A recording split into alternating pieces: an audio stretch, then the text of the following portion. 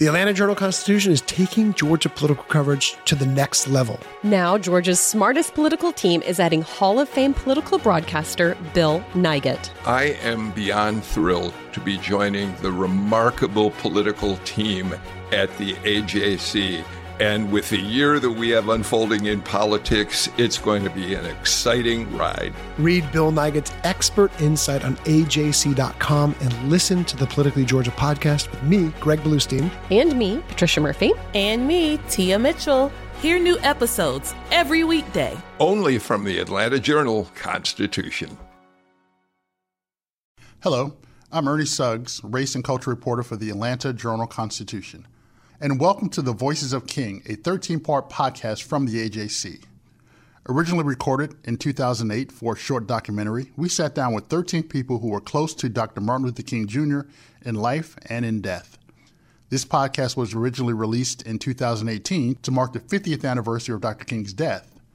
Now, as we move into a new era, we're revisiting these important interviews to give you a glimpse inside the making of history. We were proud to document these conversations then, and we are proud to present them to you today.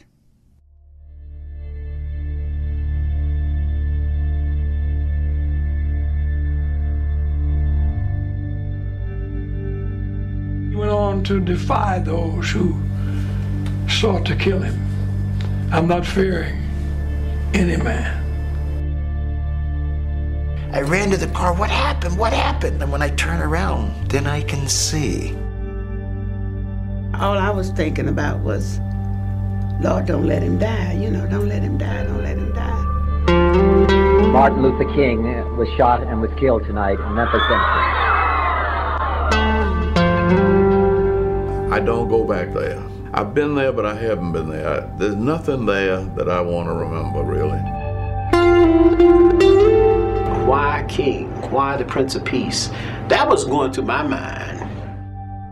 This man, this one man, he taught us how to live, and he taught us how to die. This is The Voices of King, a podcast of 13 voices, 13 people who bore witness of the last days of the life of Dr. Martin Luther King Jr., as told to the Atlanta Journal-Constitution. I'm Ryan Horn.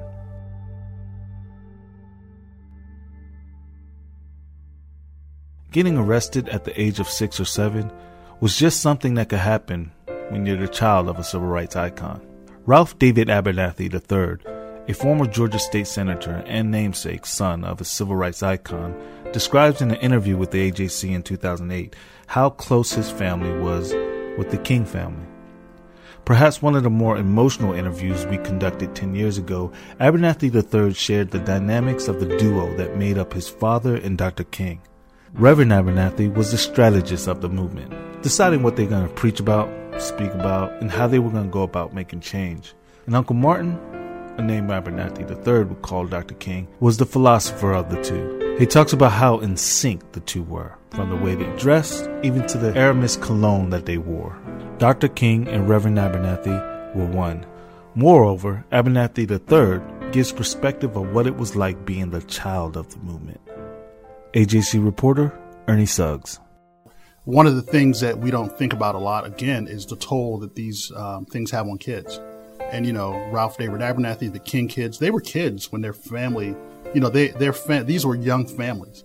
So, for him to, he talked about how when Martin Luther King was killed, when he found out that Martin Luther King was killed, he had a natural inclination to fear that his father may have been killed, that his father was dead. So, when you're 6 or 7 years old, you kind of don't understand those things. Your dad went to Memphis to be a part of a protest, and you get a call that, someone was shot and killed, and it's your Uncle Martin. It's not his father, but his father was there. His father, was 2 feet away from Martin Luther King when the bullet hit, how close that was.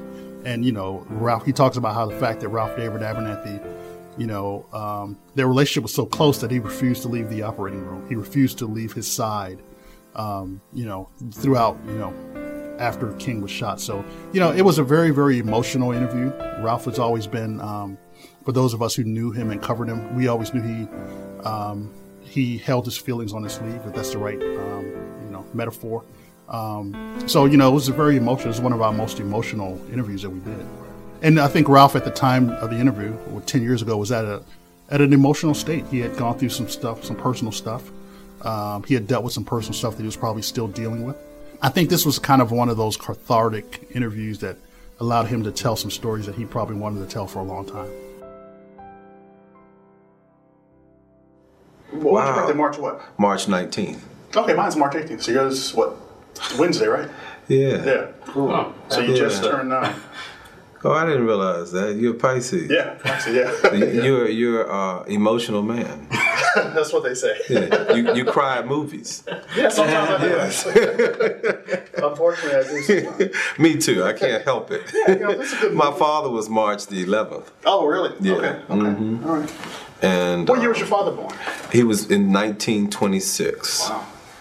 And I guess I was arrested marching on a mule train in South Georgia with Hosea Williams. I had to be 7, 6 or 7. Oh, you were arrested, wow. Yeah. Yeah, marching on a mule train. We came back from that march after the arrest. We stayed overnight in jail. And it was myself and a whole host of people on, the mule train. Oh, sure, yeah. And we got home. We came after the prison. After the jail stay overnight. It was so much fun. There were so many people on the march that they had to put us in the warehouse where they housed the cars, the police vehicles. Yeah. They moved all the vehicles out and put us in. And at the end of the march, when we got back to Atlanta, we met back up at my father's church, and that's where we met my father and Martin Luther King Jr. And they fed us, and my dad was, are you all right? Are you all right? And it's like, I'm fine, Dad. You go to jail all the time. It's no big deal.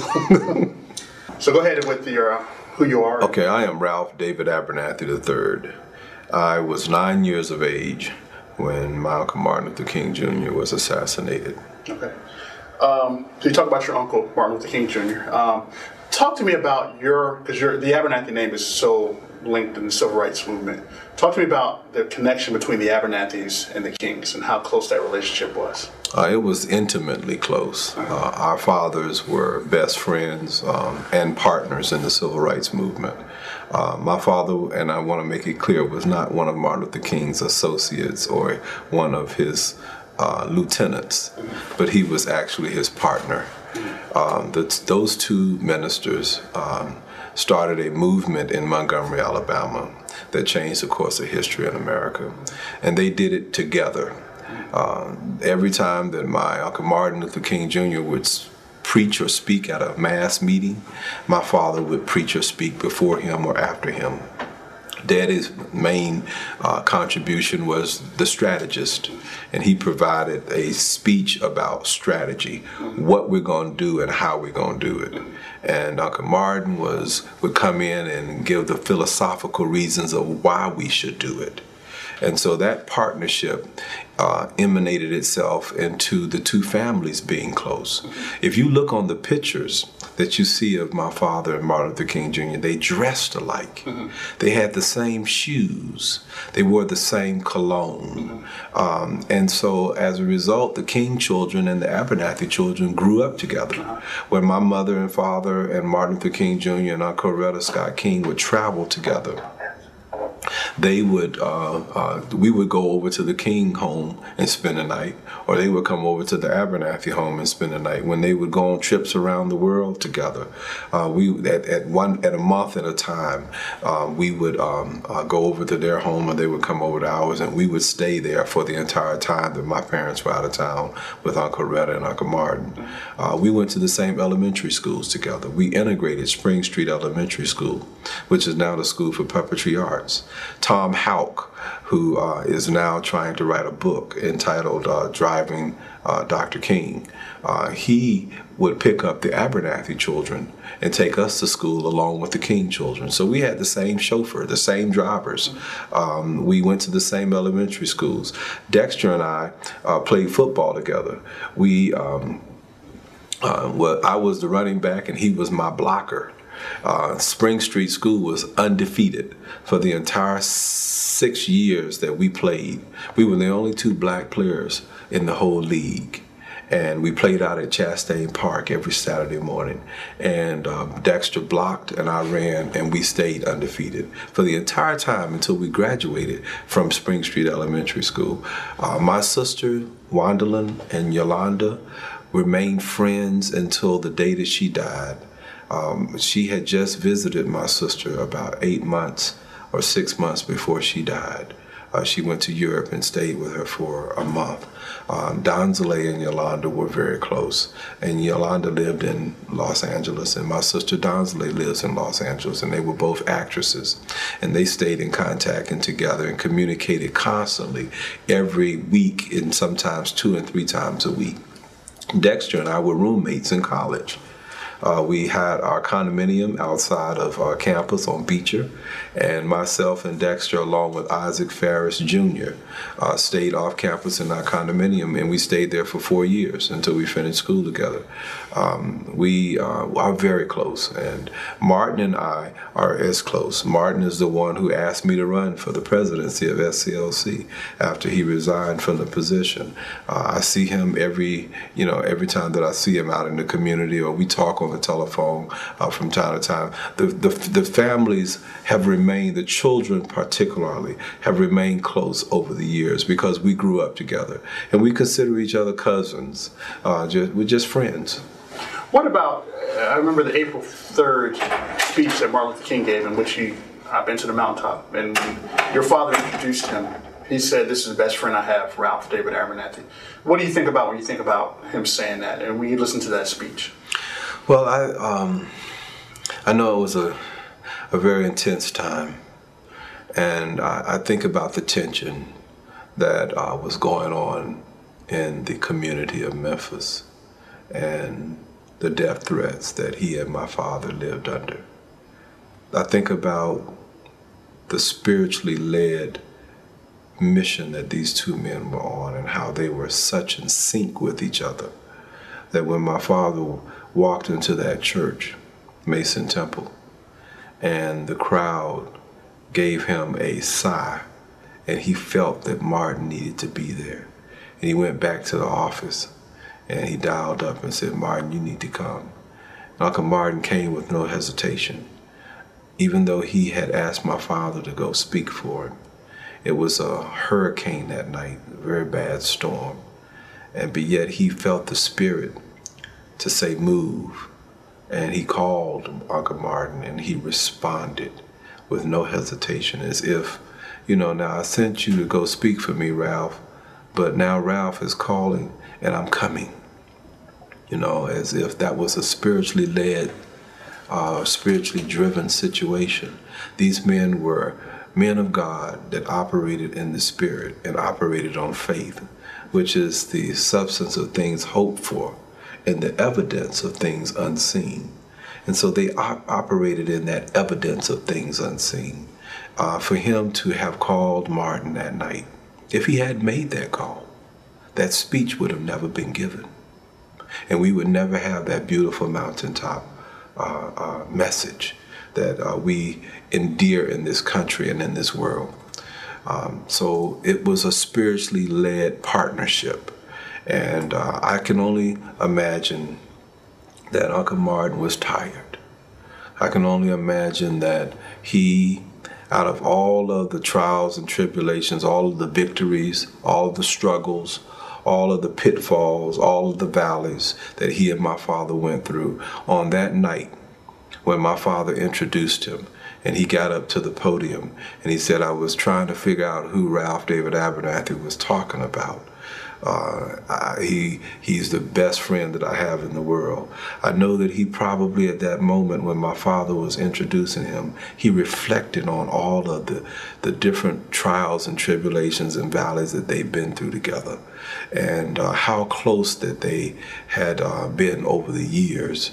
The man that he could lean on, the man that could lean on him, the man that was his partner, his friend, his confidant.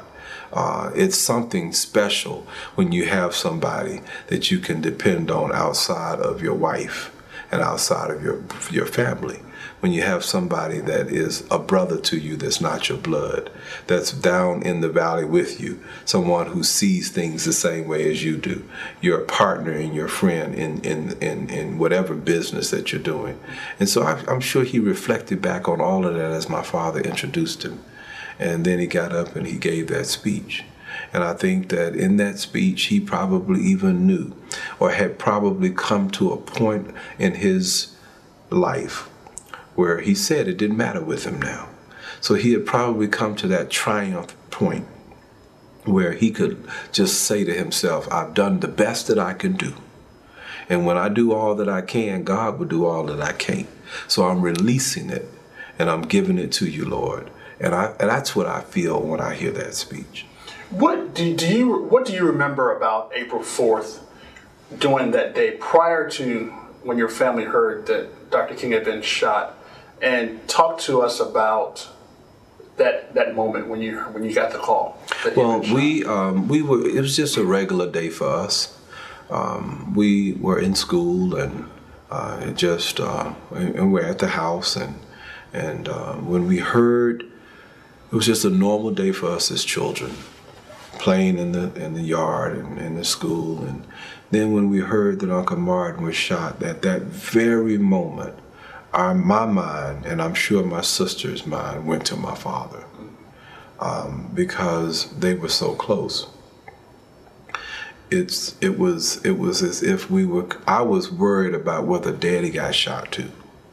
I was concerned because I know they were so close that if my father had been anywhere close to Uncle Martin, which he was, the bullet would have hit him as well.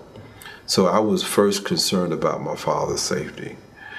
Later, as I became an adult and I heard the story, it even came more real to me how close it was to my father being assassinated.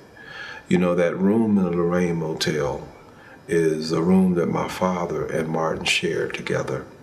It has double beds in that room. The other bed is Ralph David Abernathy's bed. And that plate of fish that they have at the Lorraine Motel in the museum is the plate of fish that my father and Martin ate from together, that last meal. My father had stepped out, he had just finished shaving, and had stepped out on the balcony and was out there actually waiting for Uncle Martin. So that meant that the assassin had my father in his sights on that rifle. And my father was out there waiting on Uncle Martin. Uncle Martin came out on the balcony, and Daddy smelled Uncle Martin's Aramis cologne.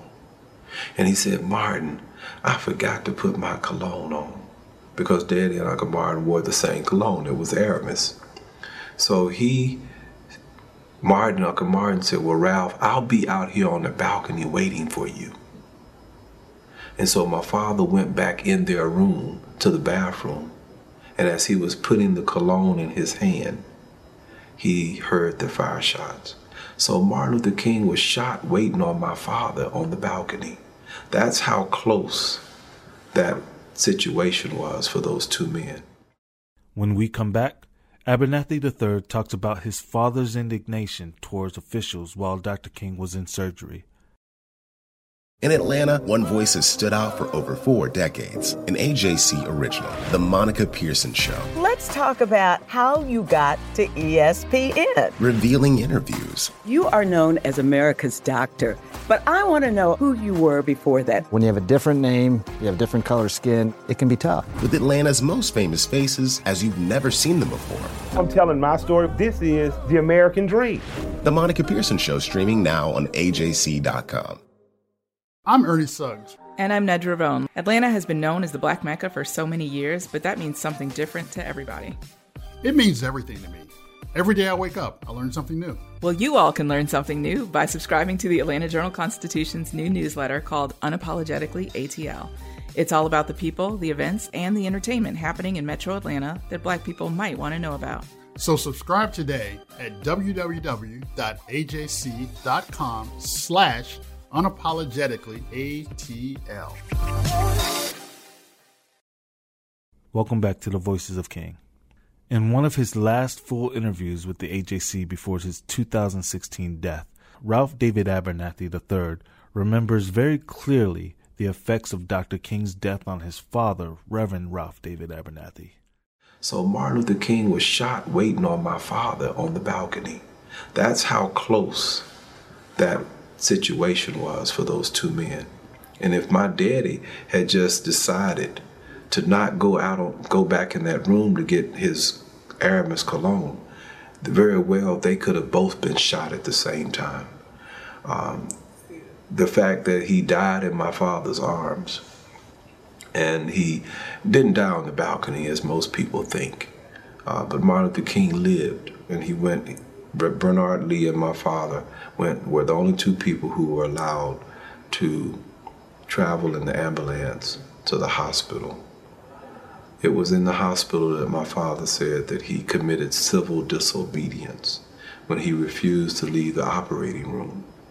He wanted to make sure that nothing inappropriate they would be doing to Martin Luther King Jr. He wanted to make sure that he was there as a witness to make sure that the doctors did the right thing. It was a very turbulent time in America for race relations. And so he wanted to make sure that they knew that there was somebody there in that operating room that was overlooking them, that cared. And the doctors came over to my father, and they said, what we're about to do to him is what we do to presidents and important people. And then he realized who he was talking to. And he said, I'm sorry, Dr. Abernathy. I mean, this is what we do for people that are of a certain importance. But he said they put some machine down on him. And then they came back over to him and said, there's nothing else that we can do for him. And my father went over to that operating table and picked him up, lifted him up in his arms, and he took his last breath in my father's arms in that hospital. I had never heard that before. Yeah. Did you see your father that day, or was it the next day? No. And how did this impact him immediately? Well, no, I did not see him that day. I didn't see him for a while. He remained in Memphis. He was the one who, you know, how they have the next of kin to identify the body. Well, Mrs. King and my mother were supposed to come. President Johnson had provided Air Force One or Air Force Two for them to fly to Memphis. And my mother, Mrs. King, and she can tell you better than I can, they were on their way to the airport, and they were en route at the airport going down the concourse when they got the call, when Mrs. King got the call that Uncle Martin died. At that time, she felt she needed to go back home and be with her children. And so she and my mother came back to the house, which left my father in Memphis. So he was the one who identified the body as the next of kin. And he stayed there and in Memphis. And then later he came home. How did the shooting of his best friend, having witnessed it and having Dr. King die in his arms, how did that impact him? I know he had to take up the mantle of the movement, but how did it impact him personally? How did it impact the family? We were, I'll tell you that my father was in a state of depression for years, not months and not days, but for years over the passing of and the assassination of Uncle Martin. It had a tremendous impact on him, not just in his responsibility and obligation to pick up the mantle and have the courage to walk alone, but also in just the fact that his best friend was gone. My father mourned the assassination of Martin Luther King for years to come. And it was many, many, many, many, many years after he was assassinated that he finally started coming back around to himself. between you and I don't think he ever was back to his regular self ever again. But time has a way of healing things. And so time over time, it healed that wound, but that mark was still there. And he was never really fully back to himself as the man that he was prior to that assassination. It changed his life forever. How did it change your life? Well, it let me know, we all felt, because if you were close to the movement, as we were as children, we were right in the heart of it. We had a sense that something might happen. I mean, it's hard not to have been that close to the heartbeat of the movement and not understood that maybe something would happen. Our home had been bombed. Our church, my father's church, had been dynamited. We lived under constant death threats as a family. When I was a little boy, I had to sleep in the room by myself because my sisters, they were together in their room. And so they had to keep the light on in the hall and keep the door open because I was afraid to sleep alone, because I was afraid they were going to bomb the house again and throw the bomb in my room, thinking they were hitting my mother and father's room, but really hitting me. So that fear I grew up with. It had a significant impression on me as a child and on my sisters, and so that fear of the unknown was a very significant impact on me as a child. And as we knew something, we kind of just sensed that something was going to happen. We didn't know what. But we knew that Viola Lawuso had been killed. We knew Jimmy Lee Jackson had been killed. We knew when the Abernathys are from Alabama. And my father's from Linden and my mother's from Uniontown. I was born in Montgomery. When we would go home on road trips to visit my family, my uncles and my aunts, we couldn't stop on the road in any diner. And I remember one time we were on our way back to Atlanta, and a car followed us on the road until we got out of the passed out of the Alabama state line. So we knew something was going to happen. You just sensed it. If you were that close, you just sensed it. And when it happened, it had a significant impact on me as a child, because I was so afraid from that point forward. Well, all of my fears that I had in my childhood became a reality. The fear of keeping that light on in the hall and keeping the door open became a reality. The fear of our home being bombed again became a reality. All of those fears that I had internally became a reality when Uncle Martin was assassinated. And as I watched my father and I saw him he had a lot of strength. He carried himself, but I knew that he was not the same. There are several famous photographs of you at the funeral. I think there's one of you walking along with the casket. I think I remember a film clip of you actually peering into the casket. Yes. What do you remember about that day, the funeral, Dr. King's funeral, which your dad delivered the eulogy? Is that correct? Yeah. Well, he presided over the funeral, and I think Dr. Benjamin Mays may have delivered the eulogy, and my father did the benediction and entombed him, and had the last rites. Said the last rites over his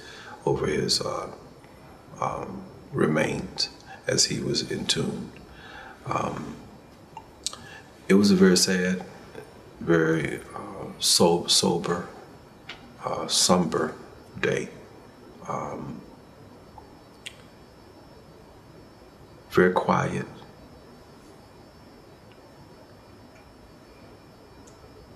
I remember a lot of tears. But I had this weird feeling. My father used to always call Martin Luther King Jr. the 20th century prophet. And I had this strange feeling that the prophet really had died. It was something like I had never experienced before in my life, and something I never experienced again. I had that same feeling once my father died in the hospital. It's as if there was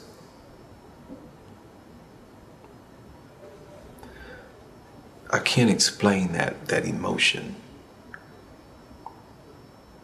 but it was an emptiness, but yet it was also a serene type of aura that surrounded that funeral.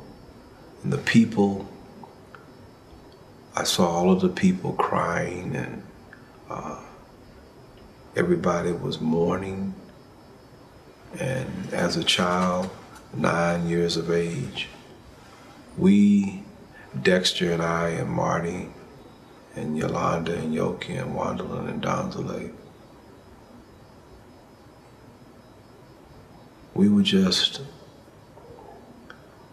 I think we were just in awe of the emptiness, the presence of emptiness that surrounded us.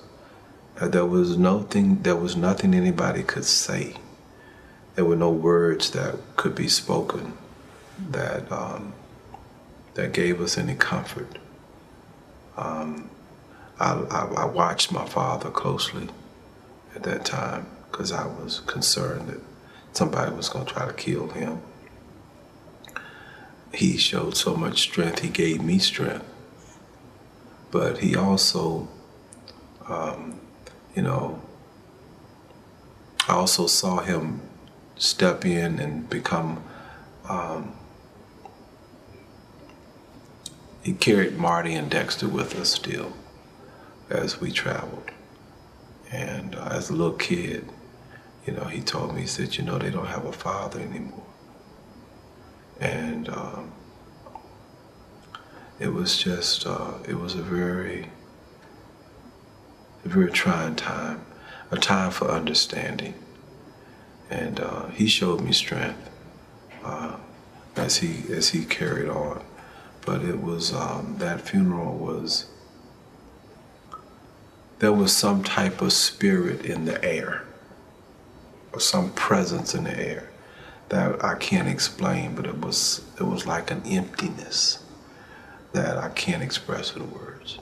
Does it seem like it's been 40 years? And does that number mean anything to you, the fact that it's been 40 years since he was killed? Well, it doesn't seem like it's been that long.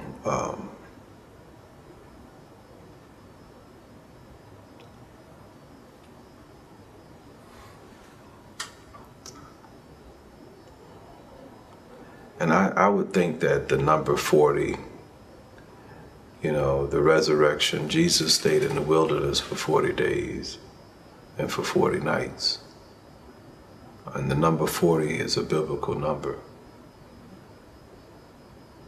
And it was when he came out of the wilderness, his Gethsemane, that he was renewed in his spirit.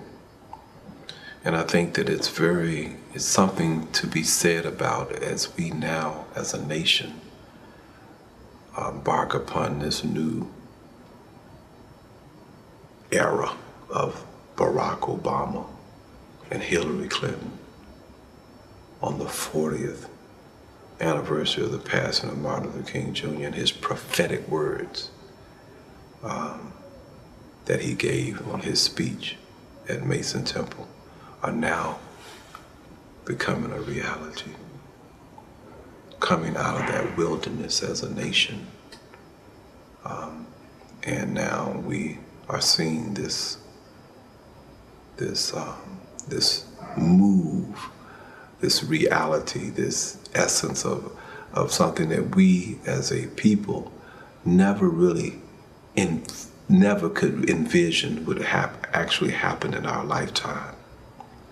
That an African American man would have a real opportunity and a chance to be the Democratic nominee and the President of the United States of America. I think there's something to be said about that 40 as you correlate that with Jesus and the renewing of his spirit and the renewing of this nation and the timing as the 40th anniversary of the assassination and us as a country going through the wilderness for 40 years and now renewing our spirit and seeing this Barack Obama phenomena take place in this country where white and black, Jew and Gentile, Catholic and Protestant, all young and old, all come together and vote for an African American 40 years after the assassination of Martin Luther King Jr., as that same 40 days and 40 nights and Jesus came out of that wilderness and now this nation is coming out of its wilderness into that renewed spirit. That's how I envision or how I look at 40 when I apply it to the 40th anniversary of the assassination and the passing of Malcolm Martin. I think that everything is in divine order, and that it is a spiritual, contextual understanding to that number 40 and to the connection of this nation. All right. I think that might be, I just wanted, if you wanted to give any closing thoughts or ending statement about just how you think about this anniversary, or I shouldn't say anniversary, but this commemorative date, or just anything that's going on, and just your final thoughts. Well, my final thoughts are that we have come a long way as a nation. And I think that Martin Luther King Jr. would be very pleased with how far we've come. I think that we have a long way still yet to go. And I think his message would be, as we come out of that renewed, and I guess the word anniversary of the passing of his or the anniversary of his assassination is not the appropriate word. Say the commemorative marking of the passing. As we renew our spirit as a nation with what's happening in our country, we must always remember as a nation that we've come a long way, but we still have a long way to go. And I believe he would be saying to us, to call upon us to dig deep into our inner selves and to be even better than what we are right now, and to be the best that we can be as a nation, and to try and accomplish that beloved community that he gave his life for us to have an opportunity to become. Well, thank you. Thank you for coming. That was great. I think we got it. In the next episode of The Voices of King, we will hear from Representative John Lewis, who found out about Dr. King's death while on the campaign trail with presidential candidate Robert F. Kennedy. A special thanks to AJC reporters Rosalind Bentley and Ernie Suggs. Also to Senior Editor of Visuals Sandra Brown, Senior Managing Editor Mark Walligore, and our Editor-in-Chief Kevin Raleigh. Be sure to visit www.ajc.com/MLK50 for the AJC's coverage of honoring Dr. Martin Luther King Jr. I'm Ryan Horn, and you've been listening to The Voices of King. Donald Trump has been indicted in Atlanta. We have so many court dockets to follow, but we haven't really seen anything yet. The Atlanta Journal-Constitution has covered every moment of this historic case. I've been writing about this investigation for 2.5 years. Our team is led by reporters Bill Rankin and Tamar Hallerman. Follow our coverage on AJC.com and listen to new in-depth episodes of the award-winning podcast, Breakdown, the Trump Indictment, only from the Atlanta Journal-Constitution. Hip-hop is a product of black people. It's a product of black song and celebration. The Atlanta Journal-Constitution presents hip-hop's most pulled elements are pulled from the South. A Southern hip-hop story. We always go back to that moment of the Source Awards. Everybody wants your rhythm, but they don't want your blues. The biggest names in hip-hop. Atlanta is still the mecca for hip-hop. 50 years. No one can deny one film. The power of the South now. The South got something to say. Streaming now at ajc.com/hiphop.